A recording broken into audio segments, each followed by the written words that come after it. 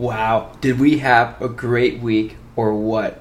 Sorry, guys. I know you were all on pins and needles waiting for the hate week Slingin Quack. Sean and I's schedules did not line up, and I didn't feel like doing a 30-minute monologue like Bret Easton Ellis does on his podcasts. So I'm Rusty, joined by Sean. The thing that's on everybody's mind. What'd you think of the Star Wars trailer? I watched it the other day, and we're gonna start off with some hot takes here. I've never seen any Star Wars movie, and I don't plan on seeing this one either. Wait. Okay, first off, talk closer to the microphone. Second off, why have you not seen a single Star Wars movie? Sci-fi is just not my thing. Oh my god! I remember you telling me this earlier, but I never knew why. Yeah, I've made it through my new personal record. I made it through 30 minutes of whatever the original one is. I literally don't know the name of it. That's how disinterested I am in this series. Was it A New Hope? With is that episode 4? Yeah. Yeah, made it to about 30 minutes into that one, and I got bored, and I never got back around to it. Oh my god, what is wrong with you? So, never my cup of tea, but I do appreciate that Harrison Ford is back. He's just a beast that doesn't quit, but that's my take on it. Oh my god, I totally forgot that you have never seen Star Wars. Okay, bigger question. We're recording this on the day that Doc and Marty go into the future. If you haven't seen the Back to the Future trilogy, we're going to have to stop this podcast right now. We're gonna. Oh my god! We're gonna keep going. I've seen the original. I've seen Back to the Future. But okay. I haven't seen the others. Okay, close enough. I've made a step in the right direction. You saw the first one and were like, nope, I'm good. I saw the first one and then I never got around to seeing the other ones. Oh my god! Well, they're on TV today, like on a solid marathon run. So, oh yeah. And I know today's your Saturday, so you have literally no excuse. It's on the agenda. Good. It's on Esquire Network all day. So, yeah. Well, Back to the Future Part 2 is going to be on in 23 minutes. We'll be still recording. If you want to have that on in the background, totally cool. At this point, totally cool. Whatever will let you watch it. Otherwise, there's another showing at 10 p.m. So I'll pencil.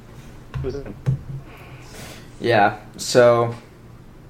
Yeah. Okay. So this is the ridiculous part. There were. Okay. So you saw the Star Wars trailer though, right? I did see the trailer. Okay. So you saw that there was a black stormtrooper. Yes. Okay. Apparently, a lot of people are really upset about it. Enough to where the hashtag boycott Star Wars 7 was a thing. Oh yeah, like that'll happen. Yeah. I'm sure that the millions of people going to see it will still make up for a couple thousand. So, yeah, exactly. Apparently they're upset with I almost can't believe that this is a thing. They're upset that they're replacing white heroes and pushing a multicultural agenda.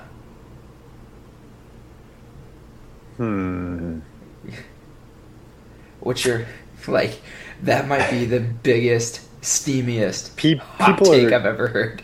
People are reaching, I think. I think people are reaching. Oh my god, it was I was just watching, there was a segment on the Daily Show last night where they were talking about it. Just unbelievable that that's a thing. Also, not so unbelievable, here's the segue.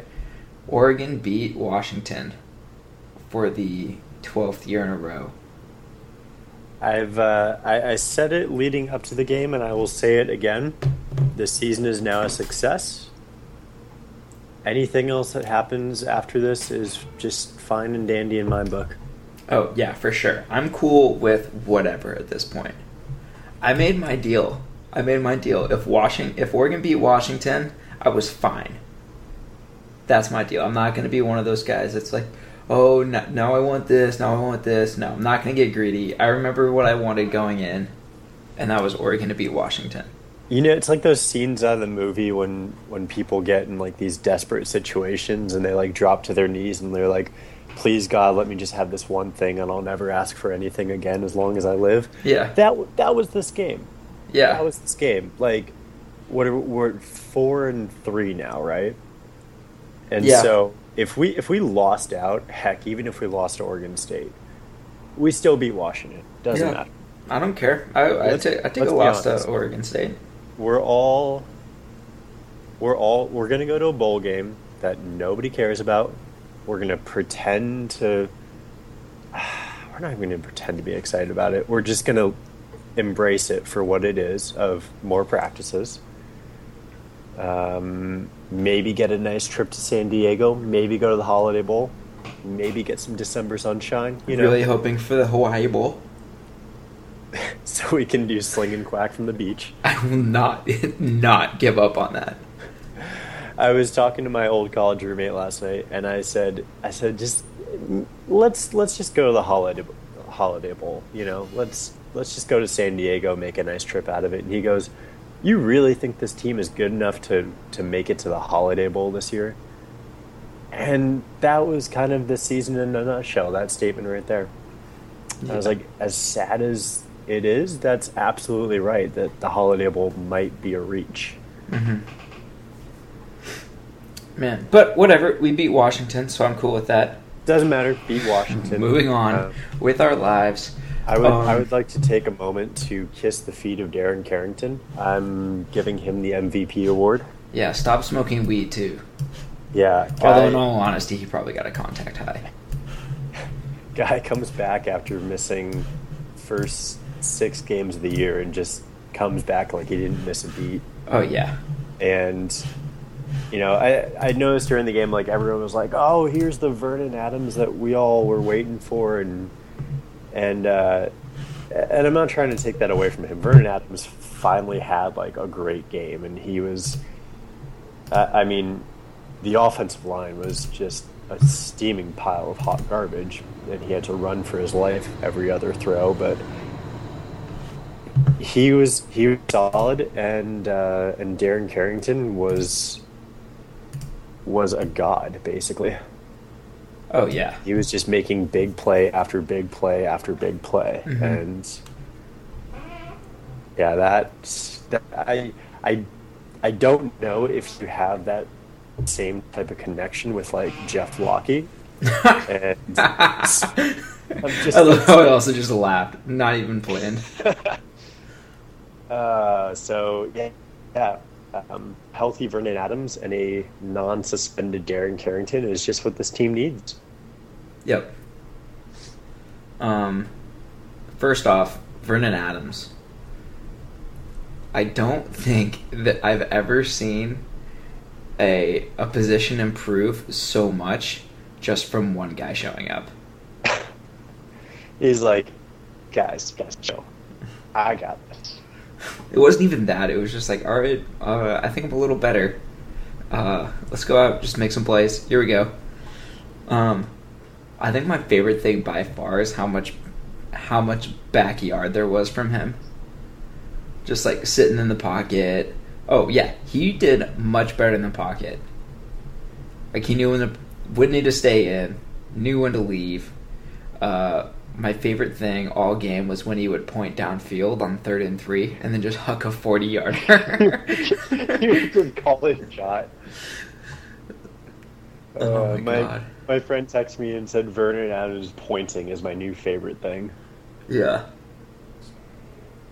He's like, I'm not even going to try and disguise my pass. I am literally going to call my shot from the pocket. DB, I'm coming at you. It's just... It was refreshing. I mean, that's kind of that was the Vernon Adams that we had waited for all season long. It just took 6 games to get there, losing 3 of them. Yeah, losing 3 of them. Utah, that's fine. That's who Utah is. Michigan State, that's fine. Washington State, oh my god. Like, I'm okay with the Utah and Michigan State losses because those are 2 top-level programs this year. Uh-huh. But yeah, when you lose to Washington State, that's a place that no man wants to be. Yeah. Yeah. Not about that life. Man, Darren Carrington, though, just wow. What a stud. Like him and Vernon Adams combined were just... I don't know where this team has been. Yeah, it was like one of those where have you been all my life situations. Like, this is what... And, like, the funny part, I think this kind of also says for, like, the team has been in recent weeks, or really for the most all season long, is that, like, this was the closest game against Washington in the 12-year streak so far. And we quote unquote only scored 26, but it felt like a better performance than what the final score said.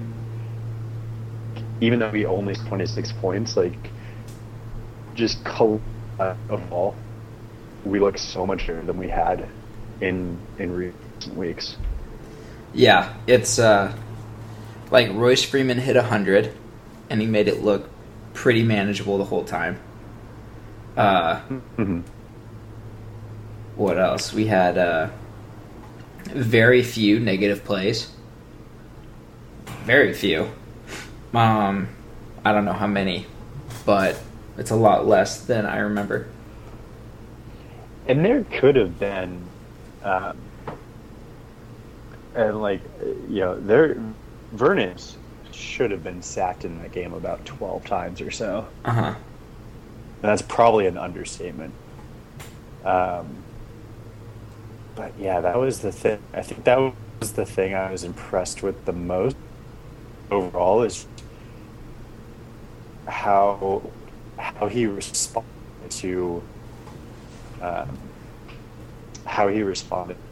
that pressure in the pocket when it just collapsed about every play. Yeah. And he was able to escape the pocket and make smart throws downfield, all while calling a shot. Yeah. Yeah. Oh, man. There's so many amazing plays. Stat-wise, Vernon Adams, 14 for 25, 272 yards and 2 touchdowns. Nice. Did he have a pick? I don't think so. He did not have an interception. Which is nice. Very nice. Royce Freeman, 27 carries, 138 yards. Did not have a touchdown, but still a solid day. Darren Carrington, 5 catches, 125 yards, 2 touchdowns. Pretty good. Boss. Pretty good. And then let's give it up for Ugo Amadi coming up with the I'm not going to call it the Kenny Wheaton pick, because no slacker, he didn't go for the pick 6. It felt huge, but it felt like a game. It was a streak saving interception. Oh yeah, because we were just talking about this off the pod. When they got the ball back, when the Huskies got the ball back with like a minute, it's like, here it is. I'm terrified right now. This is when they make the move.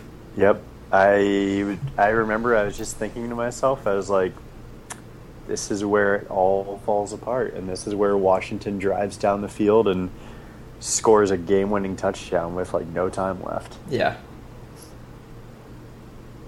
Yeah, because was it on the third down play, Oregon decided to pass it and basically gave over a minute.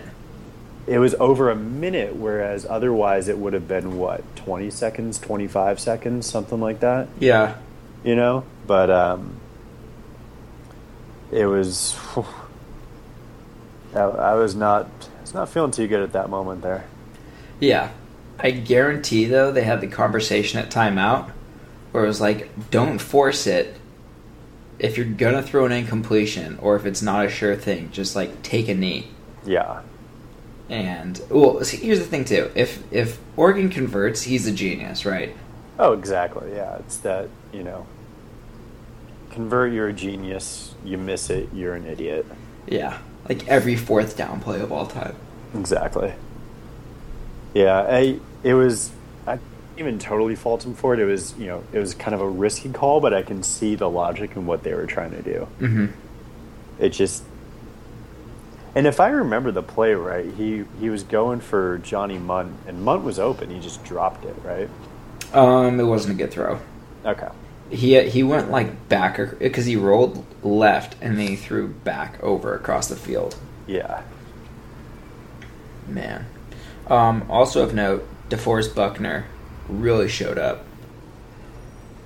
Where has he been all year? Like our front seven did really well.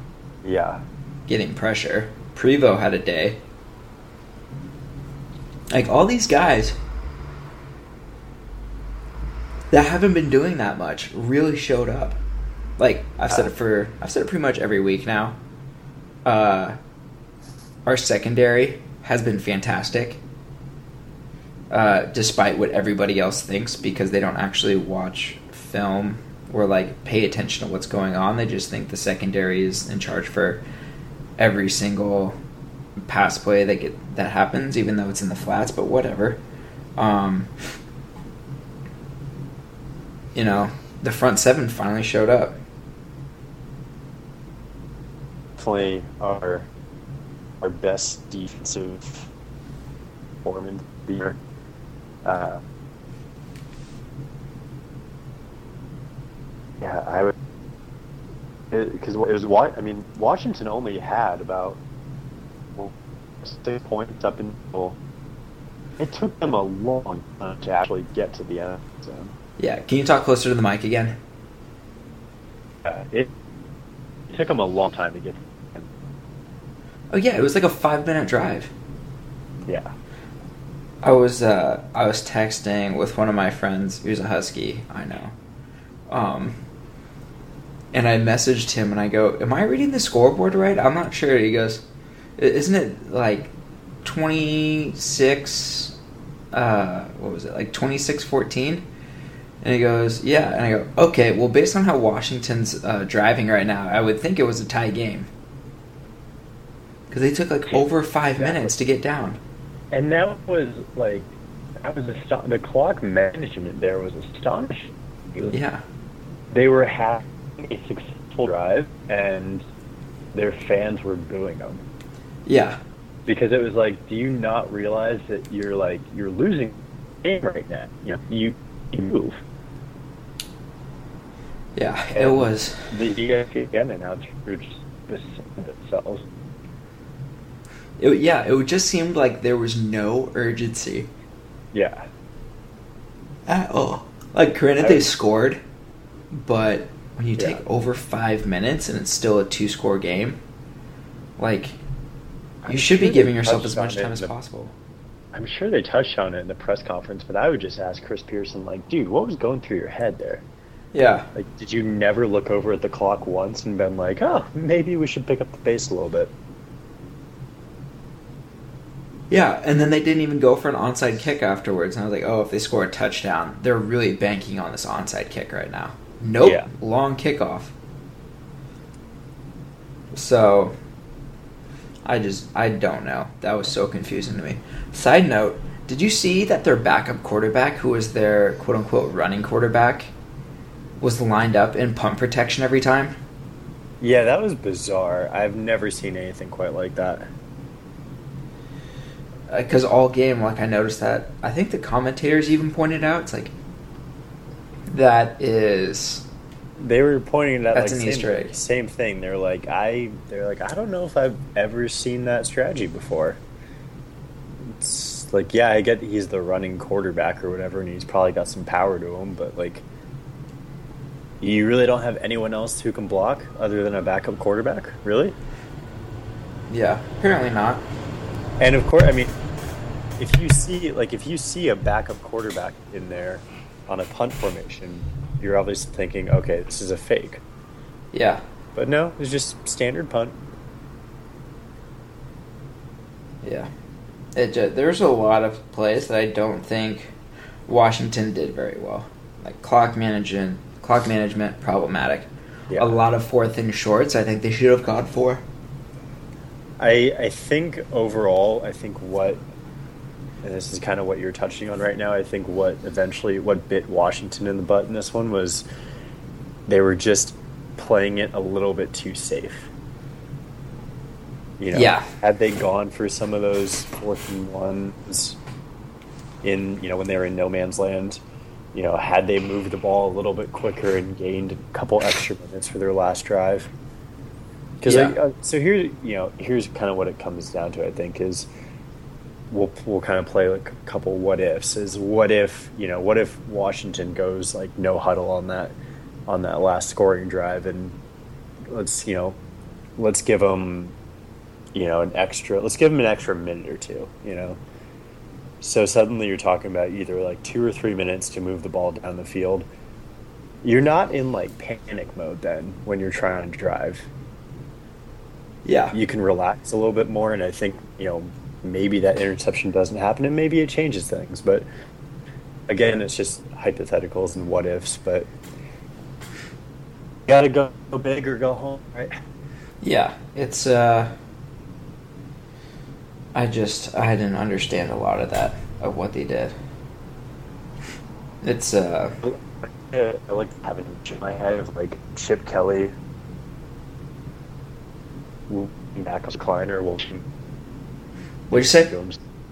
I like to have this image of Chip while Kleiner and just try to us out. You keep cutting in and out. This is bad. Chip Kelly in a recliner. Chip Kelly and just full of himself. Oh, just full of himself.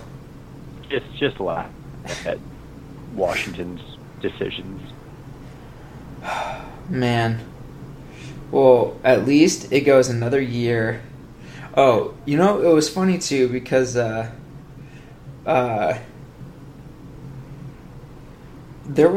the hate article, and the one moderator from UW came over and was talking about how this was like manufactured hate and everything. Yeah. And how it was Gestapo propaganda. First off, the Gestapo did not do propaganda. That wasn't their thing. That was Goebbels. The Gestapo was the secret police. So your Nazi reference is both lazy and wrong.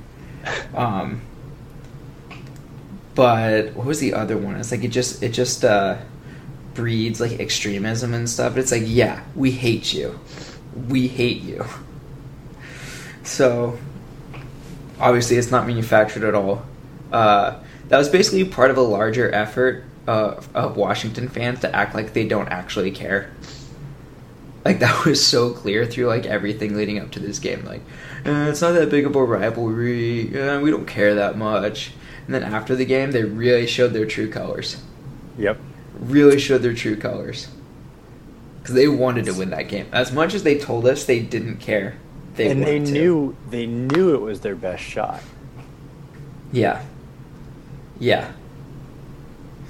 So, man, it was so funny. This Week in Schadenfreude on SB Nation had a whole Washington section.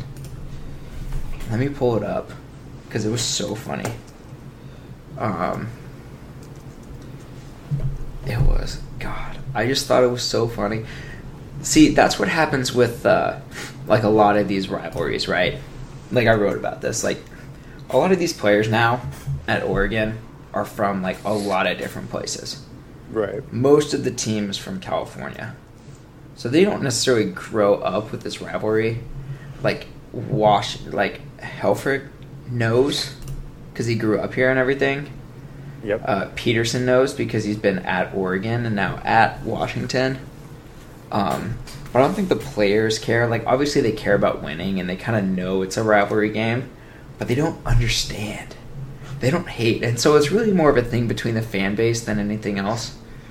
Exactly.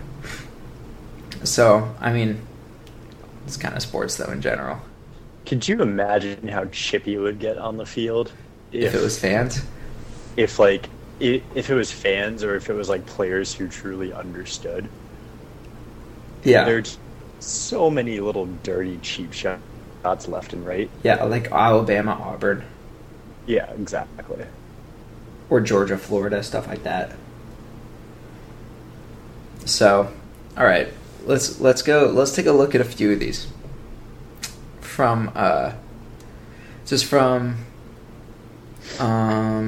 This is on SB Nation. I'm seriously considering giving up being a football fan and taking up croquet. Oh, that's dark. Everyone is fired. Tear down the campus. F this region. F this program. Burn it all to the ground. And then this is my favorite one. It's like 3 paragraphs, so I'm going to paraphrase. And he's basically just talking about how he hates watching football now.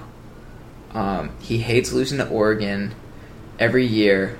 He literally cannot watch a game and not swear profusely to where other people will look at him.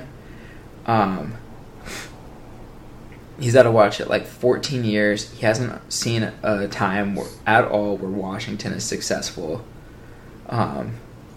He thinks everything bad is going to happen every play. It was just... Oh, here's my favorite line. Earmuffs if you don't like swear words. I keep hoping things will change, that at some point whatever loser coach we have will turn the corner and pretend to earn his multi-million-dollar salary. But every time it ends with a swift kick to... Sorry, if you read the whole 3 paragraphs, it's hilarious. A swift kick to the dick, followed by the realization that as long as a bunch of liberals who don't give a fuck about football run UW, the football team is never going to be good again. Oh, the hot takes. My favorite part is a bunch of liberals who don't give an F about football run UW. It's like a political twist there. If it wasn't a bunch of Obama supporters. Yeah, thanks a lot, Obama. Wasn't for a bunch of Bernie Sanders bandwagoners. Oh my god, that was so funny. Man, this whole article this week was fire. Like Missouri's, like you know how bad Kansas has been this year, right? Like they pinned Kansas Rutgers as like the worst football game anyone has ever seen. Yeah. And a Missouri fan wrote, "I would trade offenses straight up with Kansas." Oh God. Oh my god. Oh, Jesus. This was so funny. And then that wasn't even the worst part of this weekend for rivalry games, other than Michigan's punter like losing control of his mind, and basically ruining the Michigan State game. Granted, it was a terrible snap, but Michigan State didn't lead that game until there were zeros on the clock. They were down that whole game. Yeah, I saw it was like a win probability thing. Oh yeah. And it was like at the time of that punt, Michigan State had I think they had like a 0.2% chance to win the game. Yeah. Might have even been like 0.02. Yeah. It was bad. It might have even been less. And it's just like, oh God, you thought the kick 6 was bad in the Iron Bowl. It's just like, that goes from, that's just like ripping your heart out in about 2 milliseconds right there. Yeah, but that game was tied, right? The Iron Bowl? Yeah, the kick 6 was in a tie game. The Iron Bowl was like, okay, he's not going to hit this like 60-yard field goal. It's overtime. Yeah, but nothing's going to happen. Yeah. One, it was like, all right, Michigan just has to punt the ball away and make sure they hold them, and we're all good to go. Yeah. And the funny part is that Michigan State had nobody back. They just had 11 people going. So the Michigan punter could have basically just, like, skied it. He could have just, like, caught it and then just, like, kicked it like a soccer ball. And that would have been, like, he didn't need to do anything other than put his toe on it and get it 10 yards past the line of scrimmage. Yeah, exactly. Nope. It's going to be a cruel game. But that's why we love college football. It's an emotional roller coaster. Just the highest of highs and the lowest of lows. Yeah, seriously. Okay, now we get to the part where it's a luxury to talk about this stuff. Okay? Is there anything else we want to cover? Let me pull up this box score real quick. Because I remember watching these games, I always try to, like, pick out a couple themes to go over. Oh, it's a bye week this weekend, so that sucks for us. Because we play at Arizona State next week. Yes, we will do an early preview next week because that'll be a big game. Oh, you will? You're going to Tucson? No, Tempe. Going on the road to Tempe some Thursday night action. Oh, jealous. That's one of my last year in college. That was like the one stadium in the 2012 schedule that I didn't get to because it was on. That I didn't get to because it was on a Thursday. Yeah, I remember this was the game that before the year we're like, oh, this could be a trap game, and if there's anything that's going to stop us from a run at the playoffs, it might be this game. Well, that ship has sailed. Now we're like this. Now we're like this is a must-win to get to a bowl game. Oh my god. Okay. So Royce Freeman has 150 more yards after contact and 20 more missed tackles than Leonard Fournette. That was a stat I just saw. Let's see. Vernon Adams QBR 18.3. That is amazing since like Jeff Lockie's has been like 18. 50's average. Royce Freeman 27 carries, 138 yards. Braylon Addison had a secretly great day receiving. He made a lot of plays. Yeah. He was he didn't get to the end zone, but he was quietly successful. He had a bunch of really good plays. Yeah. Like got a few good first downs. Darren Carrington, we already talked about him. Where'd he come from? Washington had 9 receivers. So, like, no matter how many sacks we got, this box score doesn't list stats or for sacks, but so much pressure. And I'd like to point out it was 3-man pressure.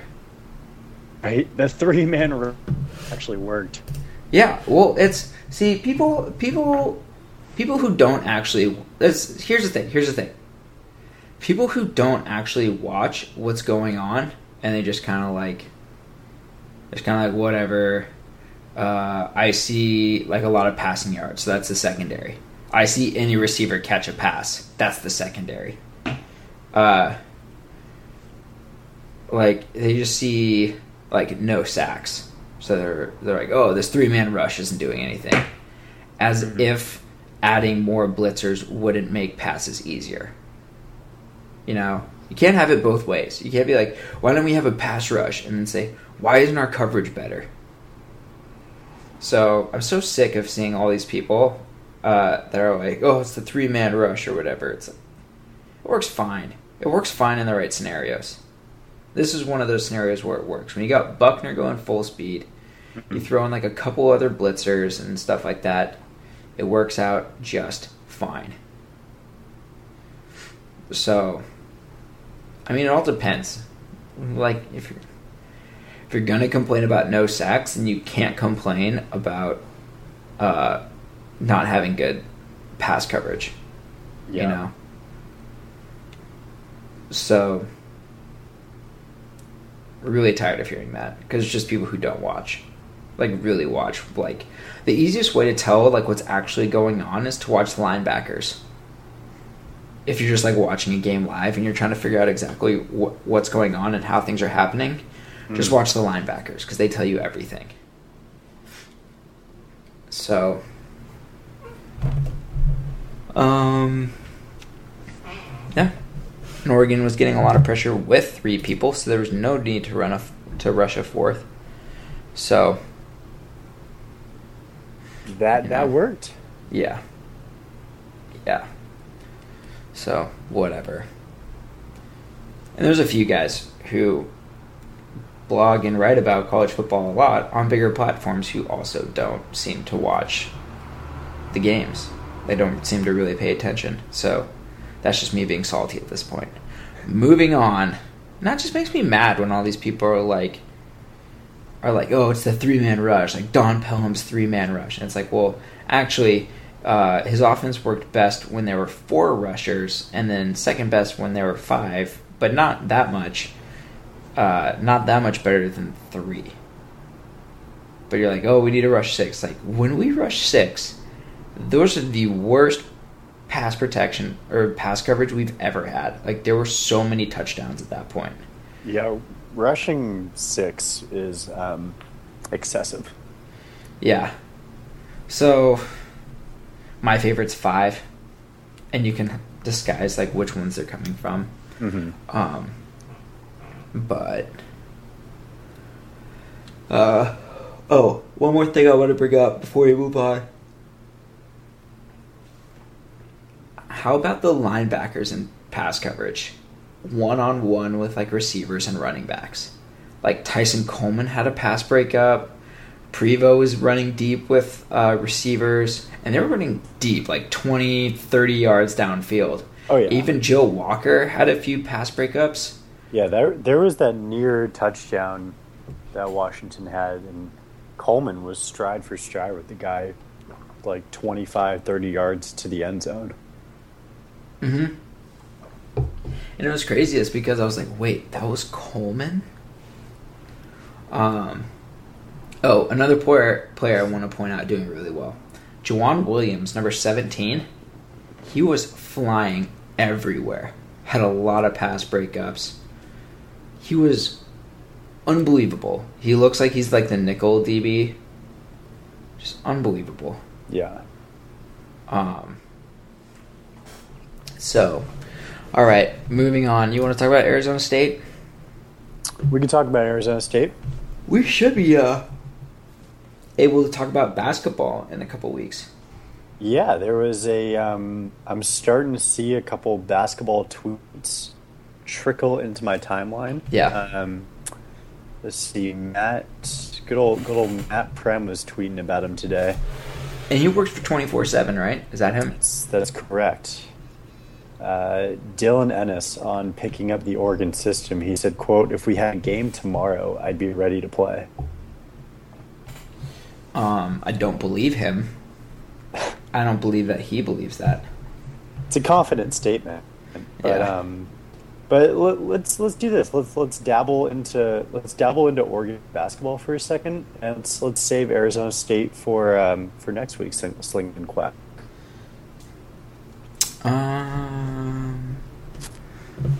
Let's just talk about it briefly, since that's the next game. We can do this in like 5 minutes. Let's dabble on it. Do a little dabble.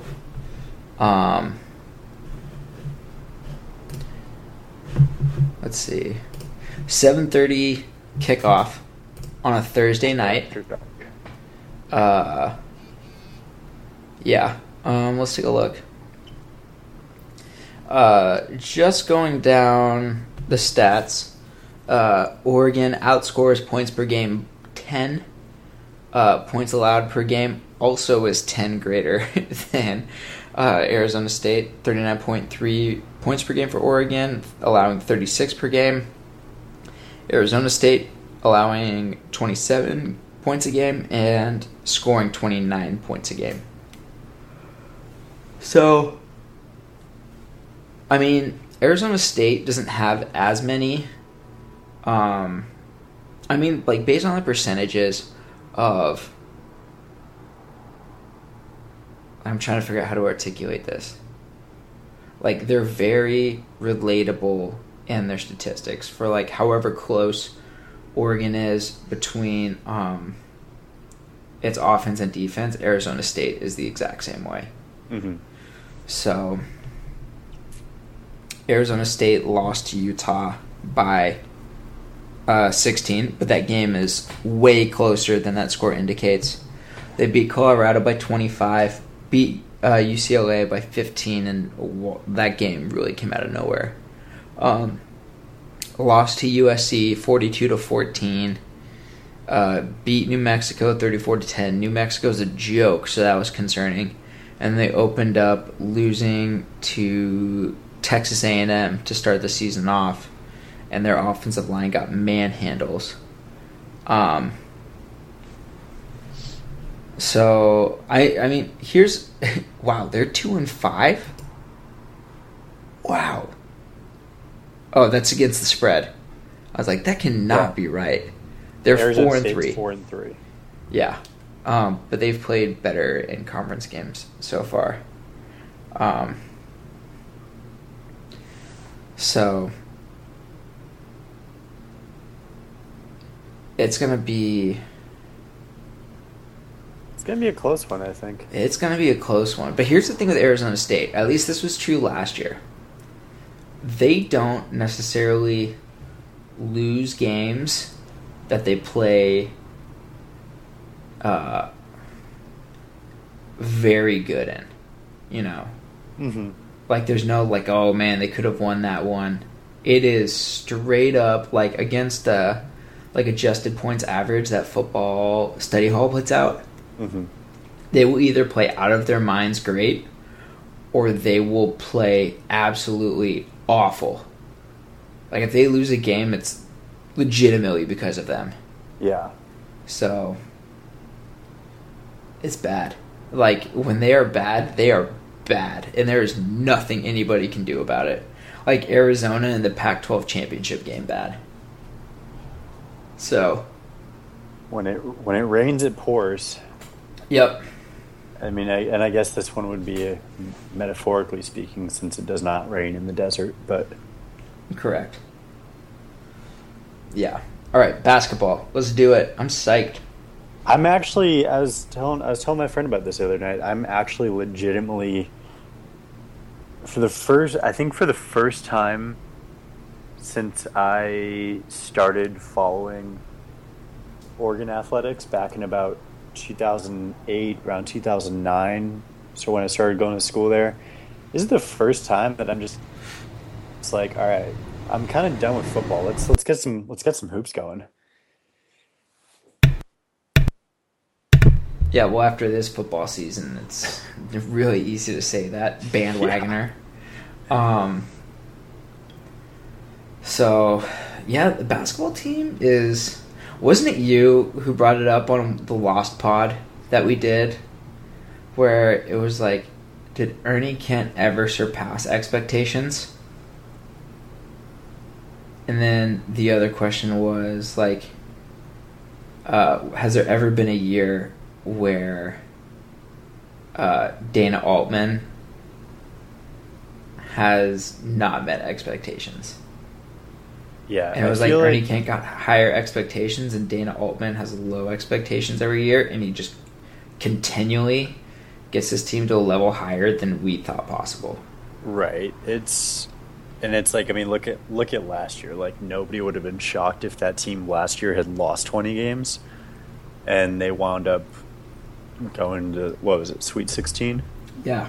And this year, like, Tyler Dorsey, Dylan Ennis, Kendall Small, like, they've got, like, actual, like, young 5-star talent.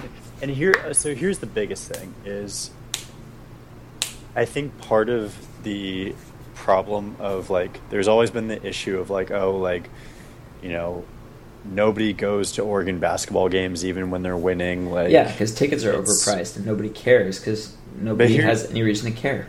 But here's the other problem that I think gets touched on us is that the Dana Altman in the past has loved he builds his programs around transfers, and that's all fine and good, except for you don't really like a fan base can't identify with and like grow to love a transfer because they're only there for 2 years at most, and there's no guys who are like, okay, we watched you come in as a freshman, we watched you grow, now you're here as a senior. Like there haven't been any of those guys recently. All these guys stick around, and like we actually get 4 years out of like Tyler Dorsey and Kendall Small, Trevor Manuel, got these freshmen coming in. Like if we can get all 4 years out of all these guys, like I think 3-4 years from now, if the program keeps winning, maybe you'll see a more kind of consistent following. So I'm excited that there's actually some balance on the team this year with as far as like, it's not just a bunch of youngsters, or it's not just, I think that I have much unlike last year, I have high expectations for the team this year. Yeah. I have expectations of, I was talking to my friend last night about kind of some predictions. I said 24-8. I say 24-8 and losing in the Elite Eight. That's your prediction? That's my prediction for Oregon basketball this year. Even though we lost Joseph Young, who was just a scorer? Even though we lost Joseph Young, I feel like I'm just looking up and down this roster right now, and I feel really good about it. Like Dylan Brooks, Jordan Bell, Dwayne Benjamin, I think those are going to be the guys who like carry the team. And then I think, the newcomers like Tyler Dorsey, Small, and then with the experience of Dylan Ellis, I think I think there's just, the team has depth this year, and there's a lot of, I'm seeing a lot of like potential and a lot of scoring threats here, and I feel good about it, man. Yeah, I mean, with Dana Altman, we know that we're going to get a good team every year, even though it does not look like it at all. Right. Like at some point, you're kind of like, okay, like if you stepped away, like if you saw the beginning of the year and you're like, okay, looking at the roster, they'll probably be pretty good, but what can we expect? And you look at them like mid-year, it's like, whoa, where did this team come from? Mm-hmm. I never would have guessed this. But I don't even think it's an issue with transfers, right? Because we get transfers in football, right? Like Vernon Adams, like Garrett Blunt. Like people know who those guys are, and over the course of the year, they can get like a lot of, like the fan base can really come to like them. Mm-hmm. And there's even fewer football games than there are basketball games. So, I mean, if you had to pick like 3 words that describes Oregon football, what would they be? 3 words that describe Oregon football. I would say just flashy. That's more of just a visual thing. Okay, that's legit. I would say flashy, up-tempo. Okay. And I'm struggling on the third one here.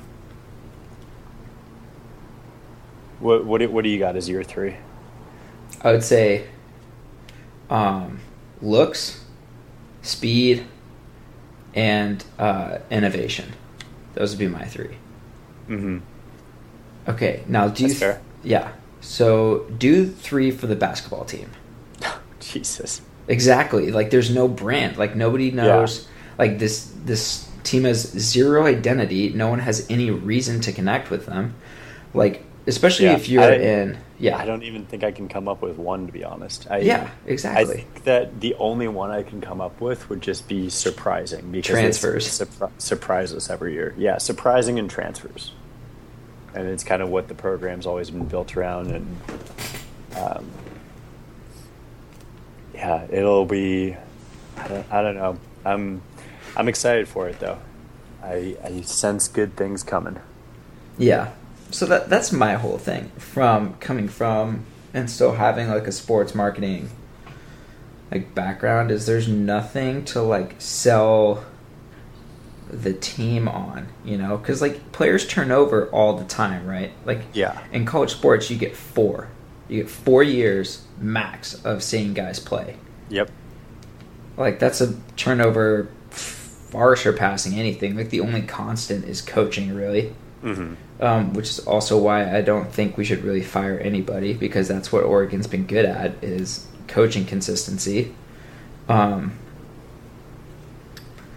So there's just no identity. There's like no reason to get excited. Like you don't want to sell winning ever because if you start sucking, then you lose everything that you've been selling for years, right? Yeah. You never sell results when you market a team. You sell what you can control. Right. So with the Blazers a few years ago when they were god awful before like Damian Lillard got there, it was like rise with us. Oh my god. So I was thinking of this a few weeks ago. I was at the Oregon football game and I might stop me if I've said this. There was a women's soccer like promo on Duck Vision. Okay. And it was maybe the worst commercial I've ever seen in terms of like messaging and theme, like the theme. Mm-hmm. It was basically, we aren't good at soccer, but we tried really hard.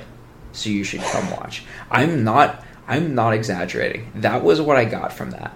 Yeah. Was we aren't good at soccer, but we try hard, so you should come watch. Does anybody care? Right? And so, like, Blazers, like, rise with us. Like, oh, okay, they'll be good in years. Like, that's a certainty. I'm going to go watch these guys now because in a few years they're going to be really good. Mm-hmm. Like, with the Ducks, like, their calling card has been like, oh, we're the, like, best dressed. We're your favorite team's favorite team. Like, all that stuff. Hashtag national brand was kind of when the athletic department and fan base, like, jumped the shark because at that point it was, like, a parody of itself. Yeah. See, the funny part, too, is that I don't know if, like, I think even, like, the marketing guys have given up on, like, the national brand hashtag because I don't see it that much anymore. Good. It sucked. I used to see it on Twitter, like, 10 times a day, and now, like, I don't know if I've even seen it this season. Good. I'm over that. But on a quick side note, if any of you people in either Eugene or if you're super dedicated in Portland or just the area in general, have you heard of the $99 Nick Lucenti experience? I remember seeing something about it, but I remember the name of it, but I don't remember This is what my it is. favorite thing that Oregon basketball has ever done, mostly just because Nick Lucenti was like my favorite bench player of all time. He was the guy that never did anything, but his energy level was through the roof. And he played at Oregon. And he played at Oregon. And Okay. the picture they use, if this is on Go Ducks, the picture they use of him is just him on the bench wearing his shooting shirt. And he just looks like he's ready to rage. He's just got this like pure, just the look of raw emotion on his face. And that's what I love is just like his energy level the whole time. So $99 will get you season tickets this year for basketball. And the catch is that it says it'll be 100% mobile application that offers its owners some of the best seats remaining for each game at Matthew Knight Arena. For certain games, then floor seats. For other games, they'll be higher up, but the vast majority will be in the lower bowl. And so you don't know where you're sitting for the next game until the day of the game. And I think like one of the games, like you're guaranteed like a courtside seat. Really? So there's like Yeah. 16 home games. It's 20 home games, and the barcodes for all 20 games will be loaded into the app within 48 hours of purchase. And fans will get a text message 24 hours in advance notifying them of their seat location. Seats will be different for each games. So are only 20 people able to buy these tickets? So there's 111 passes available, one for each year of Oregon basketball. Oh, so only 20 people get to sit at the Vicente seat? Well, so Oh. So yeah, if it sells out and 111 people have the pass, and yeah, there's 20 home games, so you do the math. But what a bummer. I mean, I wouldn't pay for that. I would want a guaranteed seat, but they would cost way more. yeah, I would take the $99 season ticket package. That seems like a good deal to me. Actually, yeah, if you get to go to every game anyways. Yeah, exactly. If we're breaking this down from strictly a numbers standpoint, It's $5 a game. $99. Yeah, you're paying $4.95 a game. That's and they said that excuse me, $4.95. I'm sure after all their taxes and fees, it's more, but Oh, for sure. But they just nickel and dime you with like exactly. But transaction fee, shipping and handling fee. Wait, I thought this was going to my phone. Nope, still counts. Still counts. Yeah, but that would be my how I would watch the games this year. $99. But alas, I'm in San Francisco, and that would be a horrible purchase for me. What, you don't want to fly up like twice a week? Oh yeah, that's how I don't think. I love this team, just not that much. I will show them my appreciation by going to the Cal and Stanford games in the area this year. Yeah. Yeah. I mean, basketball, it's kind of like, oh, it's Oregon sports. I like basketball, but if it's kind of like, I don't know. I'm not super into college basketball anymore. Yeah. Just because I don't have nearly enough time as I did. I when I was in actually college. and this is something that surprised me looking back. I actually had more fun when I look at my collective University of experience. You know, looking back on it, I had more fun at basketball games than I did at football games. What? Here's why. Football games it was an entire day's ordeal. Like, Which is why it's the best. We would get there hours earlier than we really needed to be, so we could be front row for, not even the best seats in the house. But wait, you did that even throughout you did that for your entire time in college? I did that for I was up in the press box senior year, but freshman, sophomore, junior year. Oh. Yep. We would be noon kickoff meant we were at the gates at 6 a.m. and then, be a full day. It's, it's just it's fun, but it's exhausting. Oh, you were one of those people. I was one of those people. Yeah. I never had the luxury. Well, I guess I could have. I just chose to be one of those people, but yeah, never. I think I tailgated for one game. See, maybe. that's where you did it wrong. See, it's your fault. If I look back, well, part of the thing too was that my group of friends that I had, they were all the, we need to be in the front row people. So, oh man, I was more the I had more fun at tailgating at games, but had to pick and choose. I chose friends. Peer pressure. Like basketball games, you just you get there a few hours ahead of time. You can just heckle so much easier because they hear everything you say. Yeah. I don't know. It's just like I had more fun at basketball games than I did at football games. Yeah, I could see that. But I'm sure if I had tailgated football games, I might look at that a little bit differently. Yeah, well, football is my favorite thing in the world, I think. College football. But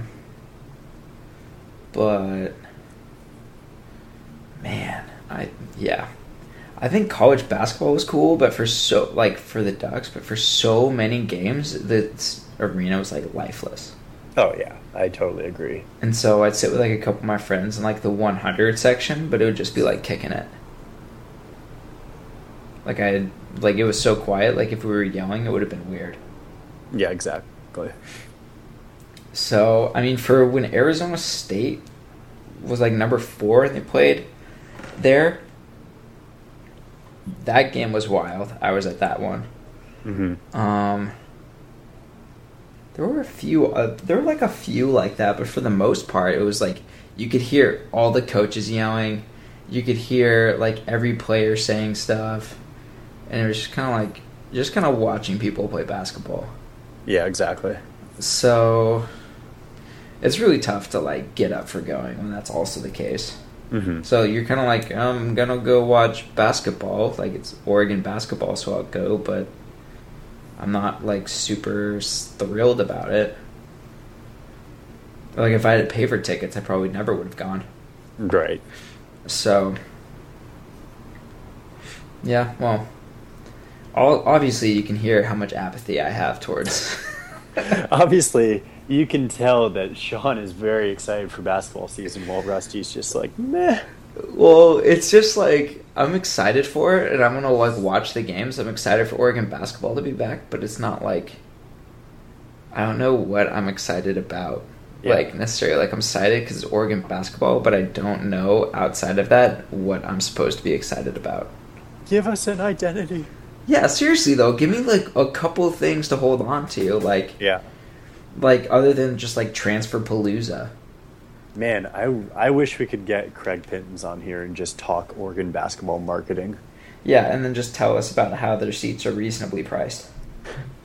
When we all know that's a huge lie. And then I'll show him my checking account, and I'll be like, no, they're not.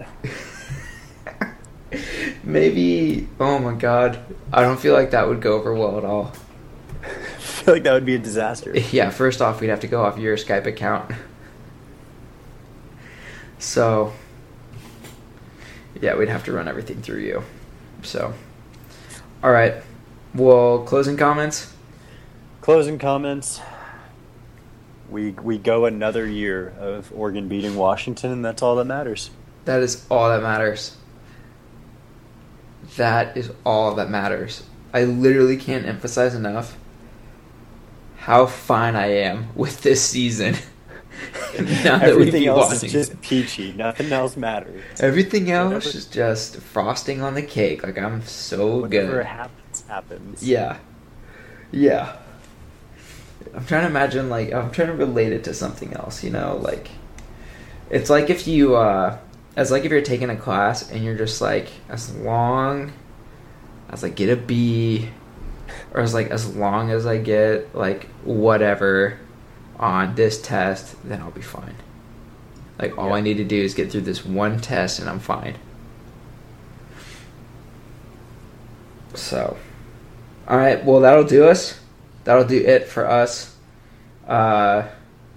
We hope you join us again next week in Amsterdam, where we will hopefully get this up sooner than... This is going to go up Thursday, even though we're recording on Back to the Future Day. So we got to get it up before Thursday next week. Yeah, we'll make it happen. We'll figure something out. All right. Well, that'll do it for us. That's Sean. I'm Rusty. See you guys next week.